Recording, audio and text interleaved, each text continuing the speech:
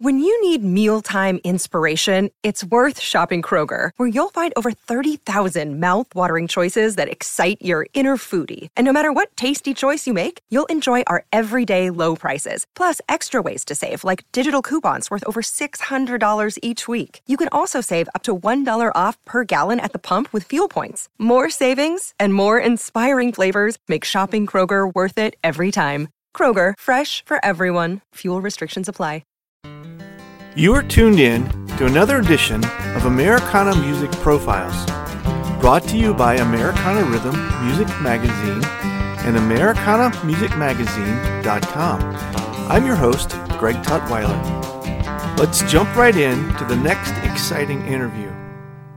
The founding members of the band Psychopath Etiquette are literally a band of brothers. David Sprague and his brother Paul from Southern Maine have basically been playing music together their whole lives, but only seriously for the last 10 years. And this iteration has been together since the summer of 2019. If folk rock had a baby, it would be Psychopath Etiquette. David joins me on this edition of Americana Music Profiles to talk about this band and their life of music together. Hi, David. Welcome to the podcast. Hi, how's it going? Great. Great to talk to you. You are in Maine, is that right? Yeah. Awesome. How's the weather up there these days? It's been raining the last couple of days, but it's been just cold outside of that, so I'll take the rain. No snow yet, huh? We're talking in December, so it should show up any time, right? Right. You have a band with your brother Paul, is that correct? That is correct, yeah. Yeah. So obviously you guys grew up together. When did you start making music together? When was that a thing for you guys? We've been playing together off and on since we were kids, basically. So we've always kind of made music together, but it's never really been official, and we've never really taken it super seriously until just recently. How far apart are you guys in age? He's 3 years younger than me. Okay. So did you guys kind of go about your own life, different kind of careers, and then come back together, or did you always dabble a little bit along the way? We went different ways for a while, but we always sort of, like, every few years, we get back together and, like, jam for a couple of weeks, and then, things would happen. I mean, life just happens, but, yeah. So I take it you guys live in close proximity to each other at this present time, then? At this present time, we live together, actually. But, yeah, he lived in Rhode Island for a while. I lived in Boston. Yeah, okay. So, so this new iteration of what you guys are doing is fairly new then, right? This is kind of a new band? It's been about a year since we've been calling ourselves Psychopath Etiquette, and since we've been sort of consistently playing and writing songs together and stuff, so relatively new, for sure. So I wanted to ask you, where did the name come about? That's kind of a you can come up with all kinds of thoughts when you hear that name. That's one of the things that I like about it, is that, like, it's not necessarily a solid idea, but just the kind of ideas that it implies. Uh-huh. And it's just sort of stuck with me, and then we got the URL, and that sort of sealed the deal, because that's kind of an important part of it. But yeah, I like the way that the words play together, we just settled on it. One of the thoughts that it doesn't conjure up for me when I hear that name is the idea of folk rock, and it's on the fringe, of course. But I listened to some of your music, and clearly there's a hint of singer-songwriter, folk rock in the music. What was the influence that brought you to this sound? Well, we grew up and growing up, my mom always listened to folk and, like, classical country music. And my first real musical memory was, like, sneaking off to listen to Johnny Cash cassettes that she had. Yeah. And then we kind of grew up, and we found our own music and sort of turned away from the folk stuff and got into rock. And then eventually I just sort of settled on both. I learned to appreciate them both. And that's sort of where we're naturally inclined for it. It's like, I love the piano and I love the electric guitar, but I also love the acoustic guitar. So we kind of use all of them as often as we can. Yeah. And are you writing, is this 100% original, or do you guys throw in some of the kind of the folky classic covers as well? We definitely do some covers, but all of our music is original. But yeah, we like to do covers sort of spanning all of the genres, if you can. What kind of audience do you see being attracted to what you guys are doing? Is there can you tell? Is it drawing a particular group or style of listener? I would say that we're like not so far off the beaten path that like people who like mainstream music won't like our music. I think that we have a kind of a wide audience, which is one of the things that we like. But yeah, we play, not generic music, but close enough to it.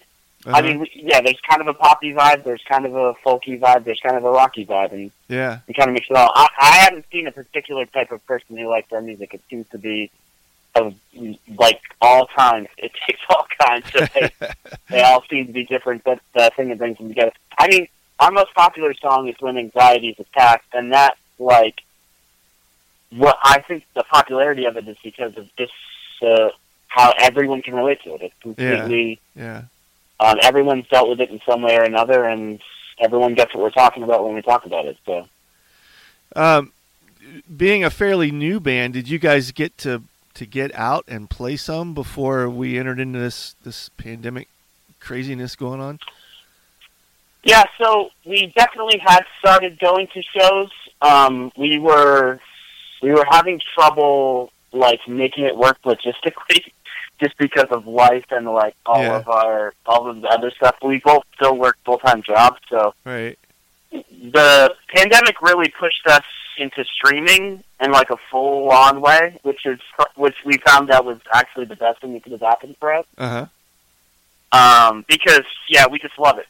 So we stream like 4 nights a week, and it's great. And the people, it's different people. Sometimes it's the same people, and it's just like they can interact with us, we interact with them, and it's just a much better way for us to perform than like going out to like an open mic or whatever, or going out to a bar where people are just talking and we're in the background. It's like I'd rather have like 20 people come to see just us play than play in front of 100 people who are like going about their lives. Right, you know what I mean? Yeah.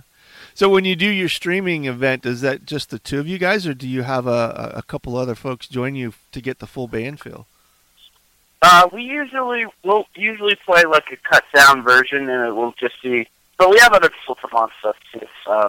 But for the most part, it's just me and him. We're the main people on the stream for the most part. But we have like bongos and acoustic guitar, and then we have drums and electric guitar, and we'll switch up. And I've got a piano down there too. So we do all of it. Who's the main songwriter?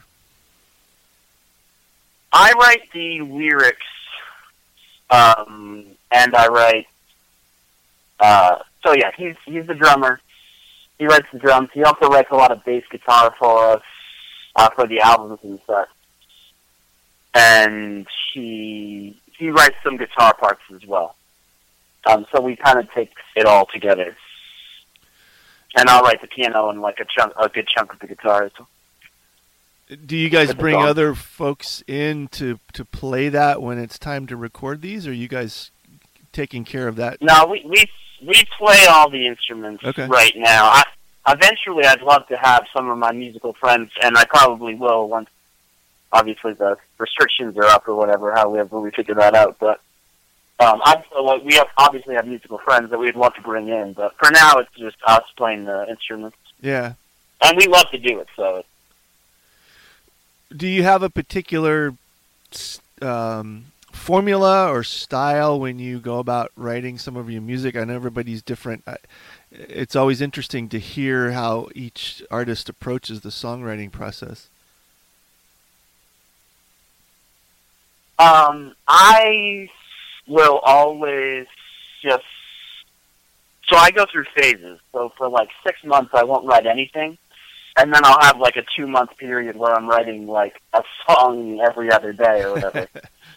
But what I do is I'll just pick up like an acoustic guitar and just basically walk around in a circle and just make stuff up until something sticks. Yeah, cool. And so I don't write my lyrics down. So anything that sticks like sort of passes that first barrier of approval. And that's kind of how I write songs. That's how I've always written songs. So I think I read maybe about a year ago that you guys put this EP together, Rough Draft, and that's what's presently out, right? Available for people? Yes, that is. It's everywhere that you'd want to find music. So yeah, it's very true to the name. It is very rough, but but that was the goal. The goal was just to get something that people could listen to and get their hands on as fast as possible. So we took 2 days basically in the basement and just cranked out the songs that we were playing at the time. Yeah. But now we're back in the studio and we're sort of taking it more seriously and taking our time with it. But that won't be out until later, or beginning next year probably. And what does back in the studio look like for you guys? Is this a home studio, or are you going somewhere and getting help with some outside folks? It's a home studio. We're basically going to give it one more try, because we were pretty happy with the EP, the way that it came out, like us doing it all in-house. But there were obviously things that we learned doing that and things that we can do better. So we've upgraded our home studio, and now we're going to record a full album in it and see what we can do ourselves. And if we're happy with the quality of that, then I don't think we'll ever go anywhere else. We'll just keep updating our own studio. Yeah, okay. So obviously you've got some new material that you're going to add to the EP? I actually think that aside from maybe 1 or 2 songs, the EP is just going to stand on its own. I don't think we're going to re-record any of those songs. We've got a full album's worth of new material. Oh, so it's all going to be new music then that you're not you're creating new for the album project. Yes. What does it look like for you guys when the restrictions are over? How would you like to see this progress? I think that we're going to focus on an online presence even after the restrictions are done. Mm-hmm. I think that we will have some local shows, but the focus will be on friends and people in the area, and we'll put on the shows ourselves rather than going out to venues and trying to get them to do it. But the main focus is going to be online. I think that it fits better with us, and it's more into what we're trying to do. Is this something that you'd like to take on the road? Is touring and getting outside of your local area something that you guys are would like to do? I mean, yeah, for sure. Down the road, a tour, and especially a tour of other countries, would be obviously amazing and a great opportunity and a lot of fun. So yeah, once we get obviously the restrictions lifted, but yeah, when we get some real support, and we've got other people who can play the instruments with us that we love and trust, and yes, when the band expands, we'll definitely look into touring and hitting the road and all that fun jazz. Yeah. Have you gotten any sort of airplay locally, regionally, nationally, internationally? Have you been able to get that with the EP? We've hit some charts, yeah, for sure, in Europe and South Africa. But, yeah, and there's been a lot of play. Not really locally, but that's us, really. We haven't really pushed for that. Yeah. We probably could if we tried, but we've been focusing elsewhere right now. But So you said internationally, and you even mentioned South Africa. Are you? It's interesting. I always find it curious when bands that have kind of this eclectic, almost more of a tribe feel for their music. You either migrate towards it or you don't, and then you realize that you've got fans outside of probably any sort of personal connection that you can make. Do you get to interact with those folks? Can you get a sense of what it is that draws them into what you do? I think that a lot of it is like just kind of the rawness of the music, and I mean that in all the senses of the word. Uh-huh. But it's very personal songs, and they're very like genuine, and they're not like one way or the other. A lot of the times, it's like I would say that it's been like 10 years since I've written like a love song. It's just like straight up happy about love, and maybe that's partly my life, and maybe it's not. But it's like it's just not that cut and dry in the real world. You know what I mean? It's never just all roses and rainbows. Sure, yeah. There's always some turmoil, and so the happy songs always have a little bit of a tint to them, and the sad songs always have a little bit of hope in them. And I think that resonates with people more than anything. And the other thing is that the amazing thing about the online presence is that I can talk to people from Russia. Yeah. Who like my music, and they'll like teach me Russian words enough, and it's the most fulfilling I've ever been in music. Wow. It's just being able to literally interact in real time with fans as they're listening to our music. It's great.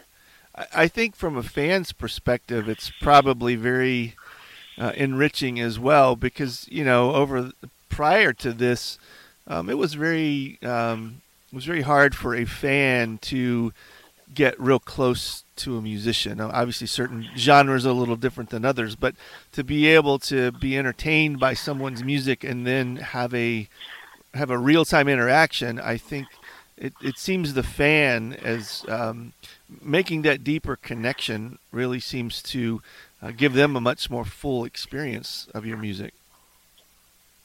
Yeah, plus it's a different kind of fan that you end up with, because these people aren't just buying into like a song that they hear on the radio or like a catchy chorus. It's like they're buying into us as people. You know what I mean? They get to see who we are and our personalities and stuff.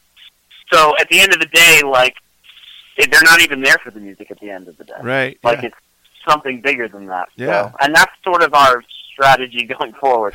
Like, we've always said that we'd rather have 1,000 ravenous fans than 100,000 people who like a song on the radio. Like, sure. No question. Yeah. So is this something that you see a future with you and Paul in this particular version of your music? For sure. I think that this new album is going to be much more. So the EP is very much what we've been doing for the past 10 years. It's obviously like a better version of it, but it's very recognizable if you've listened to any of our music that we've done separately or together over our lifetimes. But this new album, I think, is going to be a lot more focused on the future of our music. Okay, yeah. As opposed to where the EP was more like a tribute to the past of our music. But I think we're gonna try some new things, and I think that there's a place in the world for the music that we make that's sort of timeless. Yeah, that's cool. But so you mentioned that the EP is out there where folks can get their hands on it. If they want to reach you, get in touch, want to get involved in your live streaming, what's the best way to communicate with you guys? So our Facebook page is our biggest by far. We have 10,000 followers on there. But yeah, that's where we stream. We stream at other places too, but that's the main place and the easiest place to get in touch with us. So just, it's a, like you said, it's a pretty unique name. No one else kind of has anything really close to it. So if you just type Psychopath Etiquette into Google, you're going to get just us pretty much for the first couple pages, which is nice. Yeah, okay. But yeah, our Facebook page, we're always there, and that's the easiest way to get a hold of us. And just say hi, we get that. one of my favorite things is just I get notifications of just people commenting on our songs and being like, thanks for putting this out in the world. And that kind of stuff just makes my day all day. Like, I'm way too happy. Like, I shouldn't be this happy. It's not fair. Well, I'm really glad that's your experience with what you do, because it's, not especially in the way the world is today. A lot of people don't get to feel that way about their craft and their art. So, congratulations on that. It's been a long road to get to that. I for sure have been told several times that I don't have a career in music, so I should stop. So you just have to get through a bunch of those. Yeah, right. Well, it's never been a better time to have a career in music than right now. So, for sure, yeah. Congratulations. Yeah, good. Well, thanks, David. This has been awesome getting to talk to you and learn about what you guys do, and we certainly wish you the best with the album coming up. Yeah, man. Thanks for taking the time. This has been good. Thanks again for tuning in to this episode of Americana Music Profiles. Find us on iTunes at Americana Music Profiles and on the internet at AmericanaRhythm.com.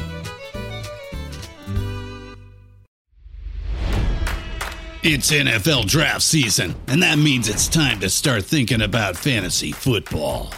FantasyPoints.com features industry-leading experts and prognosticators using proprietary hand-charted data to help you score more fantasy points. FantasyPoints.com is the place to go for whatever kind of fantasy football you play. Whether you play fantasy football, daily fantasy sports, or do a little bit of everything, Fantasy Points has the meticulously researched content to guide you to victory.